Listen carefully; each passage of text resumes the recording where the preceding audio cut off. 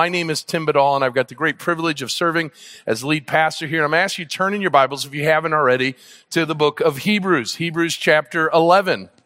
We've been in a series that we've entitled Jesus, the Greatest of All Time. And we've been going verse by verse, chapter by chapter. And we find ourselves in this very famous passage of Scripture, a passage of Scripture that we could spend weeks on. Well, truth be told, we have spent weeks on this chapter of Scripture. About 3 years ago, our teaching team went through each of the biographies that are listed today. And so what my desire is to go through this text as was intended by the author to be one real big illustration of what real faith looks like in a messy world. Now, we live in a world where there's a lot of imposters. There's a lot of fakeness out there. If you've ever traveled abroad, you no doubt know that you can be a victim of salesmanship, of selling imposter items, fake items, whether it's purses or jewelry, whether it's a watch or a necklace. It's easy at times to be fooled into thinking you're buying the real deal, only to find out that gold or that Rolex, if you've got a Rolex here, is fake. Spending pennies on the dollar of what the real thing. You're not getting a good deal. You're getting a bad knockoff of the real thing.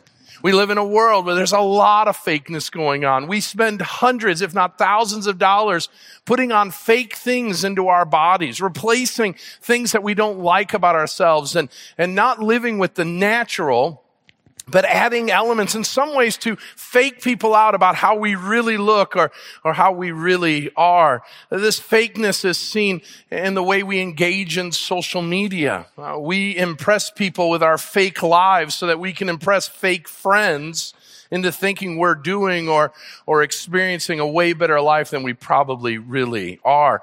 But this fakeness, this impostoring, has been seen in the most insidious of ways. Can you believe now that you can eat fake meat? Say it ain't so, friends. My goodness. We're eating meat made from plants. Come quickly, Lord Jesus. I cook pork chops and chicken in my other job. I will assure you it will always be the real deal. Yeah. But you know where the worst part of impostoring happens? It happens with regards to faith. People pronouncing that they have faith in God, faith in the promises of our Lord Jesus Christ. But when the rubber meets the road, it's just words. It's just a profession. And the problem is like those imposters, those knockoffs, they're close enough to the real thing that you think you've got it. The writer of Hebrews in chapter 10 speaks of some imposters, some fake professions of faith. And what he says is the real deal is to persevere, to endure. Well, how do you endure? How do you persevere when trials and tribulations and troubles come your way? The answer is faith. Faith in what? Faith in God and what He promises. Last week, we dealt with the first 4 verses of Hebrews 11, and we talked about the definition of faith. And our working definition went like this. Faith is the assurance or confidence in the truth of God's biblical assertions. The Bible you hold in your hands has a lot of promises from God to you and I. Faith says, I'm going to believe it because God has said it. And not only am I going to believe it in a way that I'll think it to be true, or know it to be true, or say that it's true, faith is going to take those truths, and because we believe and because we have such confidence, I'm going to act upon it. In a world of imposters, the writer of Hebrews tells the people what real faith looks like. He defines it in the first 4 verses, and for the rest of the chapter, he demonstrates what real faith looks like. And from it, what I want to do again is not focus so much on the storyline, but more the strategy of what a real faith looks like. Not so much focused in on the people per se, but the principles of what real faith looks like. Because what the writer says in Hebrews chapter 10 is that life is going to be hard. It's going to be filled with all kinds of issues and struggles. It's going to cause people to not like us and to do harm against us. And what we need to endure, to persevere, is to live out each and every day faith. Now, anytime you're reading a book or reading a newspaper and someone says something nice about someone, it's easy, and we do this, of course, on social media as well, to begin to think that everything's great with them. So we come to Hebrews 11. God highlights these individuals. Many people call this, as the video did, the hall of faith. And what we begin to think is they are so much greater, so much more awesome than we are, that we begin to put us out of their league. We begin to think that the kind of faith that they exemplify is way beyond anything we would ever be able to ask for or imagine. And we distance ourselves from the scriptures. That is exactly the opposite of what the writer is trying to do. What he wants to do is show you that regular, ordinary, broken down individuals can do great things through God if we would just take him at his promises and walk in faith. So this morning, my aim and my encouragement to you is that you, just like these men and women of Hebrews chapter 11, have been called to step out in faith. And when we do, God is going to do way more than we could ever ask for or imagine. But with that comes some caveats along the way. So let's dig into this and let's look at three things this morning. Now, what I want to do is I want to read a couple portions of this scripture and then jump into our text. Let's look at verse 13. Verse 13, he starts with this catalog of these Old Testament saints, and he says the following: these all died in faith, not having received the things promised, but having seen them and greeted them from afar, and having acknowledged that they were strangers and exiles on the earth. For people who speak thus make it clear that they are seeking a homeland. If they had been thinking of that home from which they had gone out, they would have had opportunity to return. But as it is, they desire a better country, that is a heavenly one. Therefore, God is not ashamed to be called their God, for he has prepared for them a city. Two truths I want you to know from this. Number one, when you live out a life of faith, God is not ashamed. He is well pleased to call you your God. It's kind of like saying, when my boys do something that is really impressive or really great, my great goal as a father is to be able to say, that's a chip off the old block. That's what God's saying here. And number two, that we need to recognize when we live lives of faith, we are not living, this is so important, we are not living in light of the present. Listen to me. When you live by faith, you are not living in light of the present, but you're living in light of God's promises. We'll talk about how that impacts us. Now let's move on. Go to verse 39 for a moment. And all these, this catalog of individuals, though commended through faith, did not receive what was promised, since God has provided something better for us. That's us he's talking about. After the cross, after the resurrection, after the person and work of Jesus Christ has accomplished all that he was going to do, after all that, we now are receiving something better. So how much more should we be people of faith now, knowing what these men and women did not know, what they saw from afar? So Hebrews 11 is a challenge to us as New Testament believers to live each and every moment with faith. How do we do that? Let's look at three things this morning. Number one, we need to remember the faithful who show the way. Hebrews chapter 11 quickly and succinctly shows us a group of people.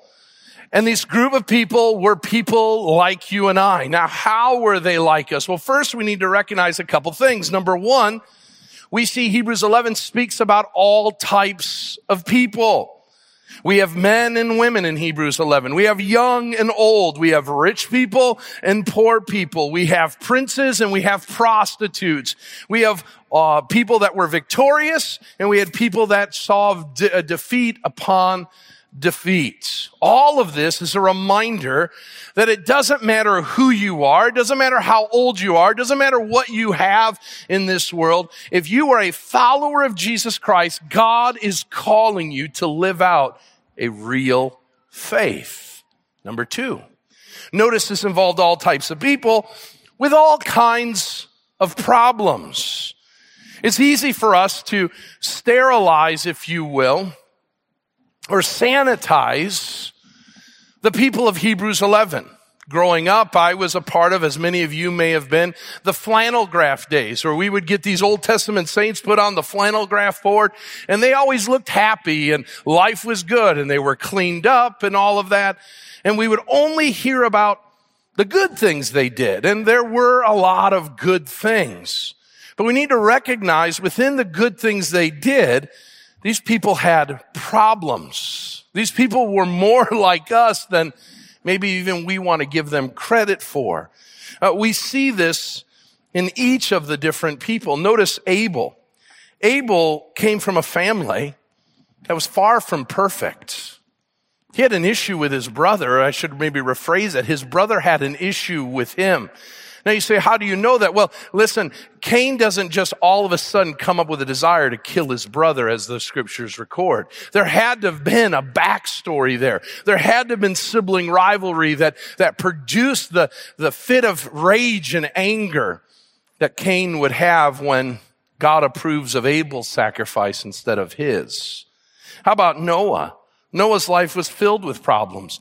Think about it. You invest 120 years of your life building something that your neighbors, your friends, even some of your family think is absolutely nonsense.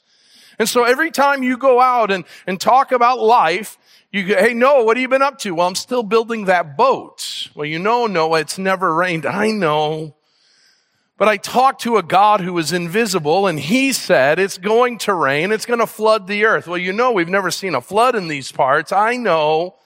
You know, you're a little crazy listening to voices. I know. Poor Noah couldn't go to a single party without his issue or problem of being crazy coming up. There's more. How about Abraham? Abraham never built a house for himself, always living in tents. And the issue that he had, the problem he had, was a medical one. His wife was barren. They could not have children. And in a world, in a society where having kids was the benchmark of health and prosperity, this man who was promised great things by God, him and his wife were barren. Talk about problems. How about Joseph?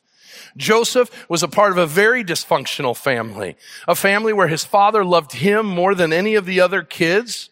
He lived in a family where all of his brothers hated him so much that they wanted to kill him. And when they chose to kill him, a better idea came up and they sold him into slavery.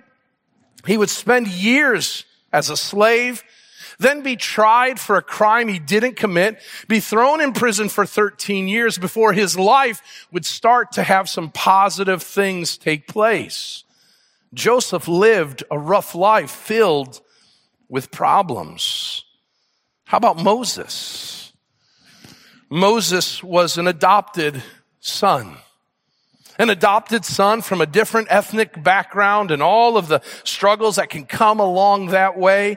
He went from being a slave to a prince. And right when things were going well for Moses, Moses encounters a situation where he tries to address justice in his own hands, and he is exorcised. He is seen as a fugitive, and he runs and hides for 40 years. Moses had problems. You see, the walk of faith isn't exempt from problems. Maybe this morning you find yourself trying to faithfully walk in obedience to God and His Word, and you've got it in your mind, it must not be doing it right because problem upon problem come. Well, welcome to Hebrews chapter 11. Real faith has its share of problems. But let's go a step further. It has all manner of pitfalls. When we speak of the hall of faith, it's easy to make these people extraordinary. That is, extraordinary super Christians with abilities and faith that we could never imagine that we would have. Now, in some ways, some of what these people experienced were not just problems outside of themselves, but they were problems of their own making. That is, their sins, their lusts, their sinful use of their words got the best of them. Noah, after saving the world and allowing the world to continue on and humanity to continue to live on the earth, the first thing Noah does on dry land, after taking huge steps of faith, after 120 years of building the ark, the first thing you would have thought he would have gotten on dry ground and he would have prayed and sang and given praise to God. You know what he does? He gets drunk and gets naked and does unspeakable things. That is a man of faith. Wait a minute. What a pitfall. How about Abraham? God promises Abraham a land. He promises him offspring. And what does Abraham do? At every turn, Abraham takes his life into his own hands, not willing to believe God and step day by day in faith. Abraham, for a long time, messes things up. And he does it in huge ways. In Egypt, not wanting to be killed, he tells the Egyptians that his wife is his sister so that the Egyptians can do whatever they want to her and he's not going to do anything about it. That is a huge blunder. Even within that, Sarah, who is articulated as a great woman of faith, when knowing that she was barren, hands to her husband another woman so that they might conceive a child. Talk about a big mess up. We go on and on. Notice we have Moses. Moses, this great leader, point after point, he loses his cool. He loses his temper and he gets angry. The children of Israel, in the book of Hebrews, it tells us they rebelled and went against God over and over again. How about Gideon, who's mentioned later in the text? He's a scaredy cat, afraid of his own shadow. Samson is a fool who can't harness his lust. Jephthah, he's probably the moron of the text because what he does is makes this horrific vow. This is how dumb this guy was, all right? He makes a vow that the next person who walks through the door, he's going to sacrifice. Thinking, not the next person, by the way, the next thing that walks through the door, thinking it's going to be some animal.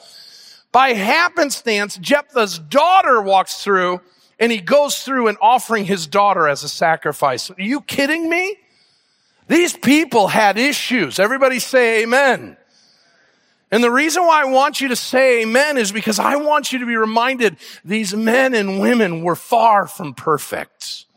They had massive issues where their sin got the best of them. So a group of people, if you're like your preacher, your sin has gotten the best of you. And it's beaten you up. And the devil is telling you, because of your sin, you have disqualified yourself from the faith. And Hebrews 11 stands there as a clarion call to say, it's not too late. Just like these men and women, you and I have dysfunctions.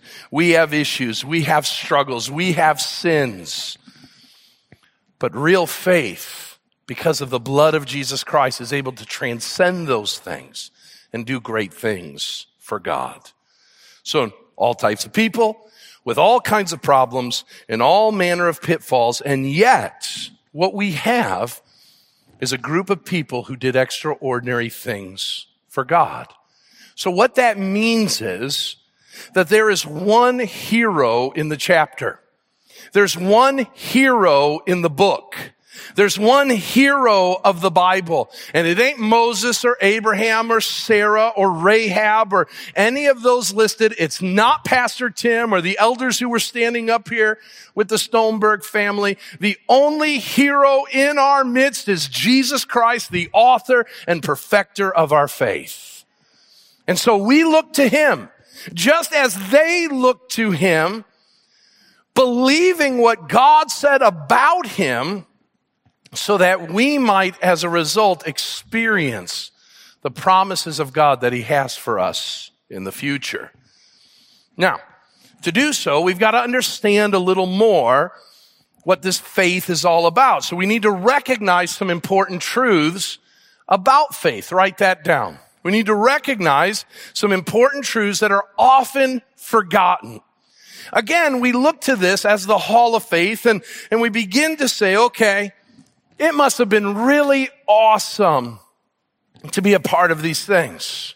But I want you to know, as you go through Hebrews 11, some important principles or truths rise up that help us as we live out our life of faith. First of all, we need to recognize that faith impacts the mundane and the majestic moments of life. Yes, it is true that Hebrews 11 is full of majestic or magnificent, you put in your adjective, some pretty awesome moments. Some moments that no doubt wouldn't happen in 100, 1,000, 10,000, 1,000,000 lifetimes. That's what makes them so significant. Well, let's just face it. For many of us, we will never spend our life building an ark so that we will live through a worldwide flood.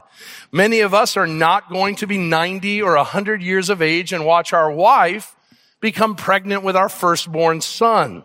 Many of us are not going to experience what it means to walk around a city and have the walls come tumbling down. Many of us, if not all of us, will probably never be face to face with a giant and with one smooth stone bring the giant down as a wee little teenager. And the stories go on and on. These are once in a lifetime, 1,000,000 lifetime stories or events that happen. And what we begin to do with Hebrews 11 is we say these are all these magnificent and majestic moments.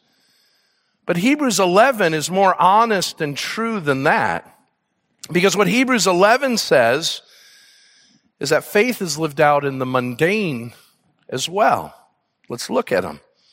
Notice we've got Abel. All we're told about Abel is that he gave an offering to God. Can I tell you that when you give part of your income to the ministry of God, that's an offering? There are many right now who are serving in the other building, using their gifts and abilities. That's an offering to God. Those who served on the worship team and our AV team, they are using their gifts and abilities as an offering to God.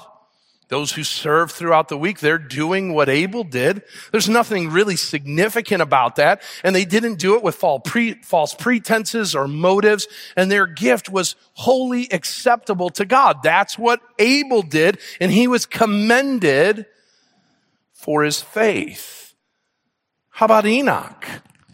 Nowhere with regards to Enoch do we see anything about lives being converted, about him preaching great messages, about him healing people. In fact, by the way, there's nothing to do with any healings whatsoever in the text. And Enoch it says he lived a faithful life. It doesn't get into any details of what that is. He just quietly and consistently lived a life of faith. How about Joseph and Jacob? Jacob, it says, at the end of his life, blessed his sons. What parent, what grandparent hasn't put their hands upon their children or grandchildren? I mean, let's just be honest. Brandon and Tori just did that with their son. And what it says about Jacob was that was what he was commended for. Blessing his sons and grandsons to create a legacy of faith. How about when it comes to Joseph? Joseph did a lot of amazing things. He endured hardships and struggles. And you know the story. One of my favorite sermon series we ever did was the story of Joseph. I loved that series. And it's so amazing to see all that Joseph did, his faithfulness. But you know what he's commended for in Hebrews 11? By saying that when he died in Egypt, that his posterity, his children and grandchildren, were to take his bones and bury him when they make it to the promised land, because God said Egypt wasn't home, but Canaan was. We had this week a funeral at the Plano campus, a man who had spent most of his later life in Florida, passed away in Florida, and his body was brought because it was his desire to be buried where he lived in Illinois. And so they went and did that. It doesn't seem very faithful, right? That just seems like a formality. When you go back home, take my body and bury my bones there. And yet that's what he's commended for. What I want you to see here is that faith isn't always done in the majestic. Faith isn't always done in the marvelous. Sometimes faith, the faith that God commends, is in things that nobody else sees.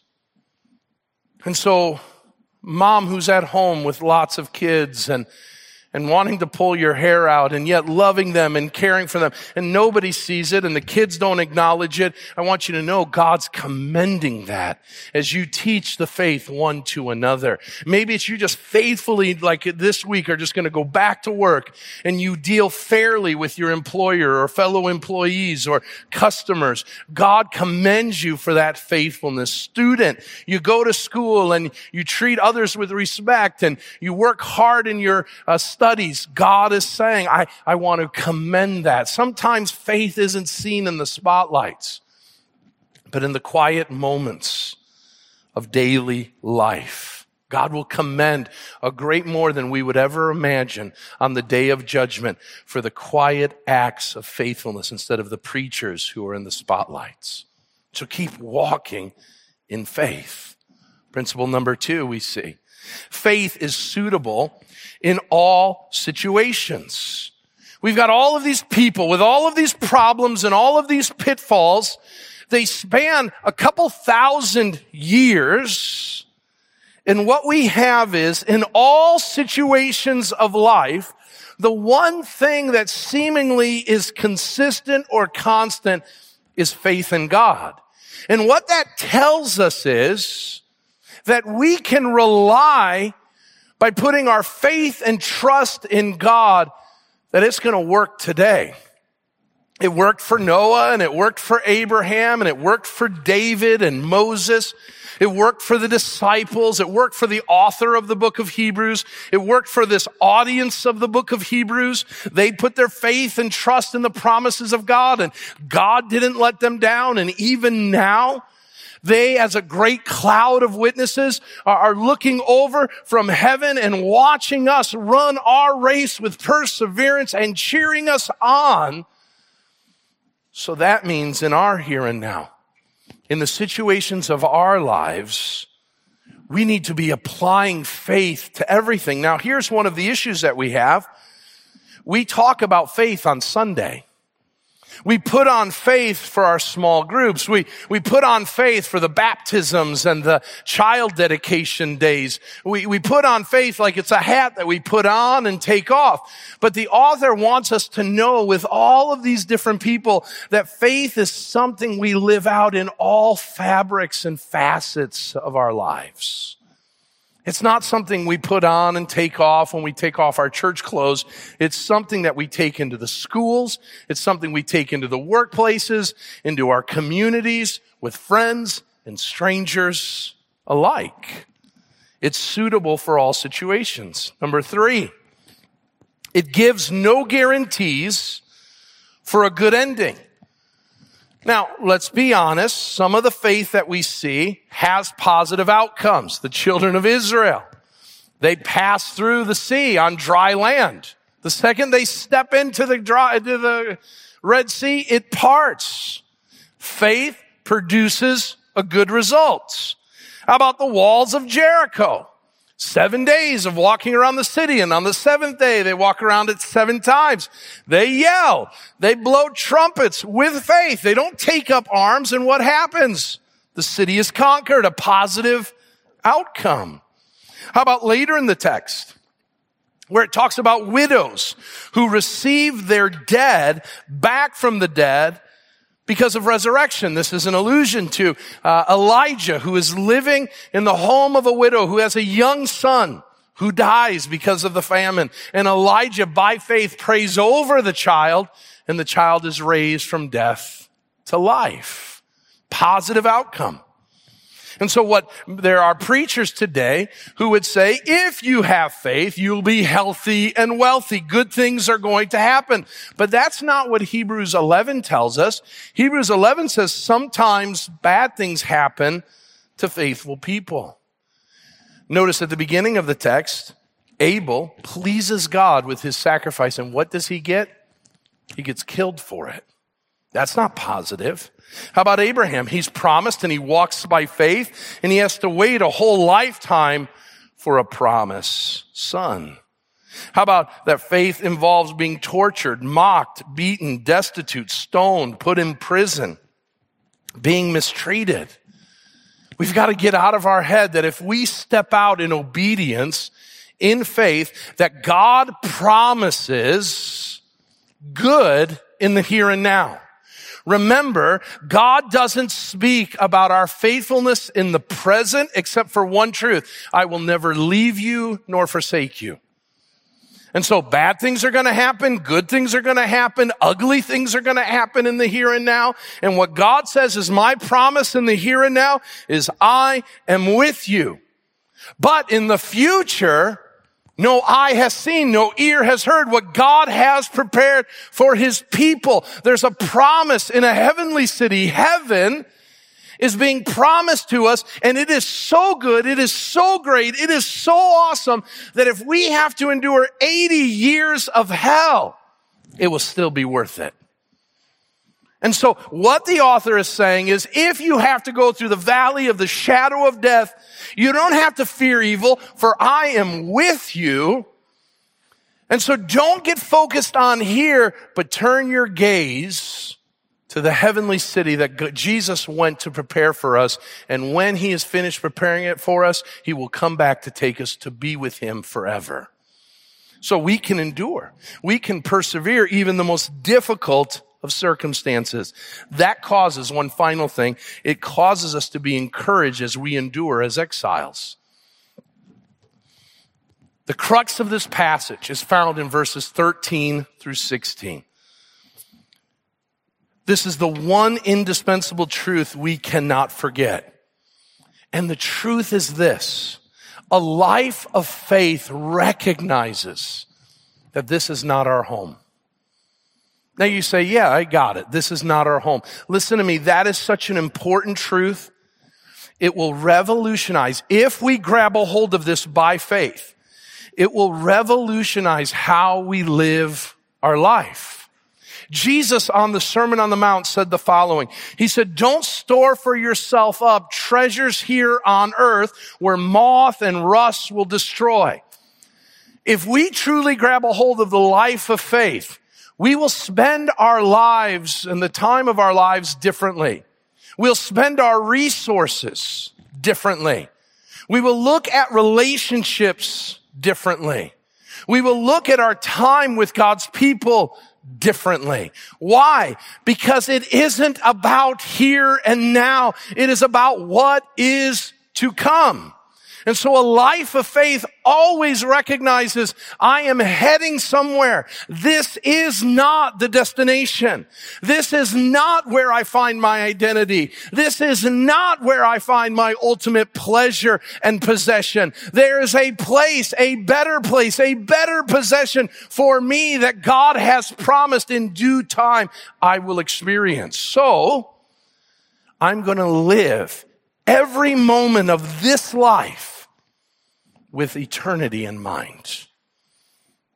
That will change the way we spend. That will change the way we go about living and our dreams and our possessions. It will change everything when we begin to live lives as exiles. This is not our home. So church, let's not make it our home. So what do? We need to respond. How do we respond? We respond by following their example. What's their example? They ran the race marked out for them. And they did so at times in broken and dysfunctional ways, but the God who promised them was faithful to see him to the finish line. And God, who began a good work in you and me, will be faithful to see it to completion. So what do we do in the here and now? What do we do as we wait for the promises of God? 3 things very quickly, and I'll land this plane. Number 1, we need to live in obedience. It begins by living in obedience. Now, here's the amazing thing. We don't see the word obey in the text. But faith involves 2 things that we used to sing in Sunday school as a kid. Trusting and obeying. If you want a shorter definition of faith, it is trusting and obeying God. So we used to sing, trust and obey. For there's no other way to be happy in Jesus but to trust and obey. Almost 20 different times in our text, you will see 2 words, by faith. But I want you, when you see by faith, I want you to understand what the biblical definition means is by trusting and obeying, so-and-so did the following. By trusting and obeying Rahab, by trusting and obeying David, by trusting and obeying Gideon. And they did these things. Why or how? By trusting and obeying. And so what does that call for you and I? That when God calls us to something, we will trust that what he's saying is true and we will obey it. So, looking back at this last week, how did you do at trusting God and obeying him? Take a moment, do a mental note. Don't do the other person's next to you their math, okay, of last week. That's being a Pharisee. Think about, in this last week, could it be said of me that I trusted and obeyed God? If you can't say that, I'm going to say in the most loving of ways, you are not living by faith. You're not living by faith. Now, here's the great thing. The one who promised is faithful. And so maybe this week you didn't live by faith. Maybe you didn't trust God as you should have. Maybe you didn't obey God and his precepts as you should have. This is an opportunity in the quietness of your heart to say, Lord Jesus, forgive me of that. That's not my desire. That's not what I want. I want to trust you. I want to obey you. And what Jesus tells us is he's faithful to forgive us and to cleanse us of our lack of trust and our lack of obedience. And what that enables us to do, when we do that, it enables us not to live in the past, but now to live in the future and look for opportunities. That's the next thing. So now we look for opportunities in the week to come. So knowing we didn't do it, knowing we missed the mark last week, now we look to the week ahead of us. We've got a whole week of work, amen? A whole week of school. We've got a whole week with our neighbors and our family. Maybe it's time to start the Eastman tea time. Some of us are feeling really bad as parents right now. Okay? Sundays in the Badal house is Netflix Sunday. Noah, Josh, and Luke, we're sitting around a table and talking about our problems. We're going to do what the Eastmans do because it was a good result. Amen? Okay? They looked for opportunities. We need to look for opportunities. We need to pray for opportunities. Lord, give me opportunities that I got to stretch for my faith. I got to stretch it out. I've got to strengthen the muscles of my faith. And when they come, God, not like last week, but this week, I'm going to trust you and obey you. And here's the thing, we'll be back next Sunday and we'll have failed in some other ways and God will forgive us and cleanse us and we're going to keep doing this. And that's what this walk of faith is about. It isn't perfect. It isn't clean. It's messed up. It's got all kinds of curves and detours along the way. But never forget, God is the one who is faithful. And that's why, my friends, we need to lean on the one who overcomes. Now, I'm fast forwarding a little bit, but all of this is to point to Jesus. That's why in Hebrews chapter 12, he says that we look to Jesus. And that looking isn't just to look to him afar, but to put all of our weight, all of who we are, onto Jesus, who is the author and perfecter of our faith. He's the one who started our faith, and he's the one who's going to finish our faith. So we lean into him. So maybe this morning, you've come into this place for all manner of reasons. What I want you to know is the God of the universe is inviting you not to live your life on your own, but to live your life in the arms of Jesus Christ. Will you trust and will you obey him? Not only for your salvation, but for every day of your life, so that you might receive the good promises that God has, maybe not in this world, but in the world to come. Because when we do that, all a bit imperfectly, dysfunctionally, God will get us to the next step and the next step and the next step. That one day when you stand before God, he might be able to say, well done, good and faithful servant. Amen? So that's what real faith is all about.